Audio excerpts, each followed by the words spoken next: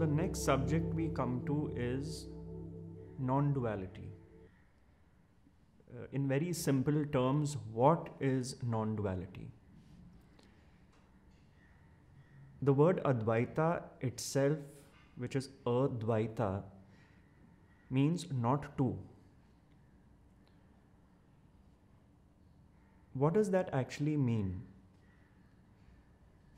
Ramesh used to use a sentence in the Indian scriptures where he would say, in fact, to read from the book, in the Hindu scriptures it is said, thou art the doer, thou art the experiencer. Thou art the speaker, thou art the listener. Now, who is this thou? Who is the speaker and who is the listener? Consciousness. Because if I was not conscious, speaking would not happen. And if you are not conscious, listening won't happen. So who is the speaker and who is the listener? Actually, if you just very simply investigate, it is consciousness which is the speaker and consciousness is the listener. Therefore, consciousness is the doer and consciousness is the experiencer.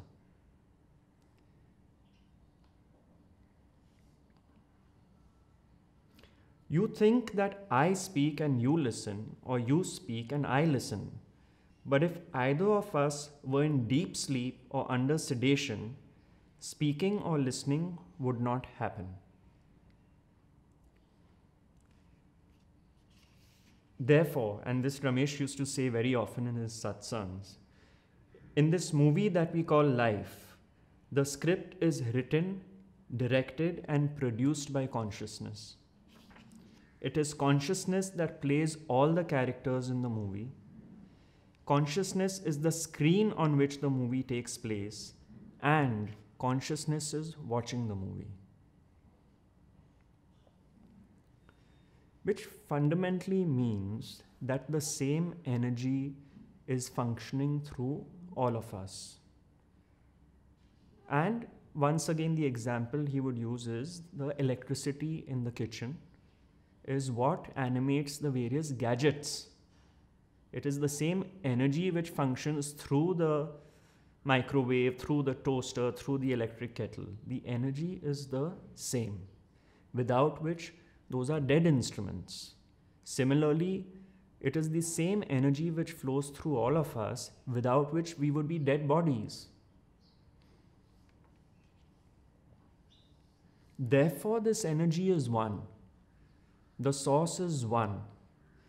The source is one, but when the source became the manifestation, life as we know it, the very basis of that manifestation had to be duality, which means the basis of manifestation is two: good and bad, beautiful and ugly, rich and poor, up and down, left and right, healthy children, handicapped children. That is the basis of life.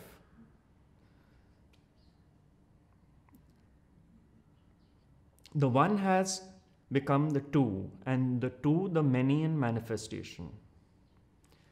Did God create only the good and not the bad? Did God only create Jesus and Mother Teresa? If so, who created Hitler? Who created Osama bin Laden? Both good and bad must come from this one source. So this is very clearly actually expounding what the Indian scriptures say, that the foundation of all this is one. You know, it gets into the same loop if you say, if God created us, who created God? It's the same thing, you know. If who created the devil? That's something which comes up a lot, at least in the Western cultures.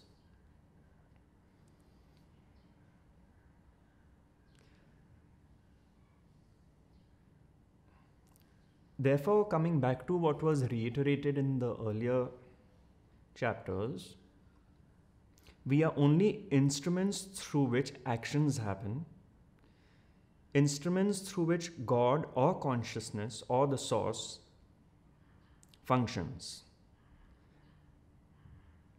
God creates saints, and hard as it may sound, God creates psychopaths.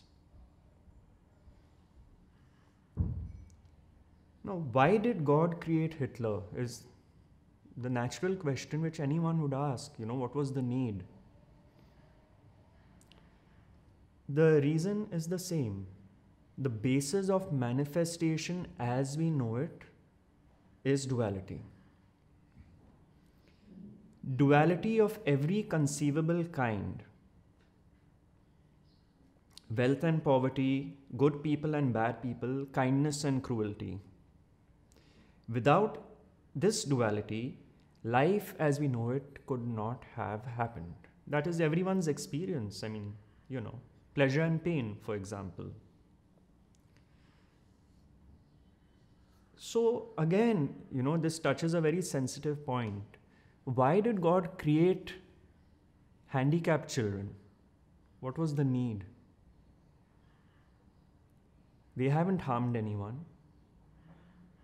So the answer is actually that God created handicapped children because God created healthy children.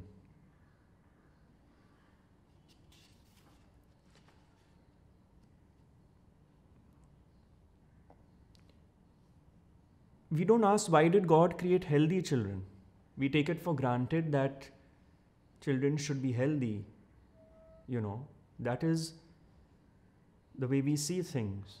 But duality of every conceivable kind, no matter how painful it is to us, we have to accept this, that the source is the same from which all this has come. Nothing in the whole world can exist without its interconnected counterpart. And to accept this duality is what it is all about. So very clearly, Advaita, non-duality, means that the source is one from which all this has come, but the mechanism and for the way duality, for life to function, manifestation to function, the ground of it is duality.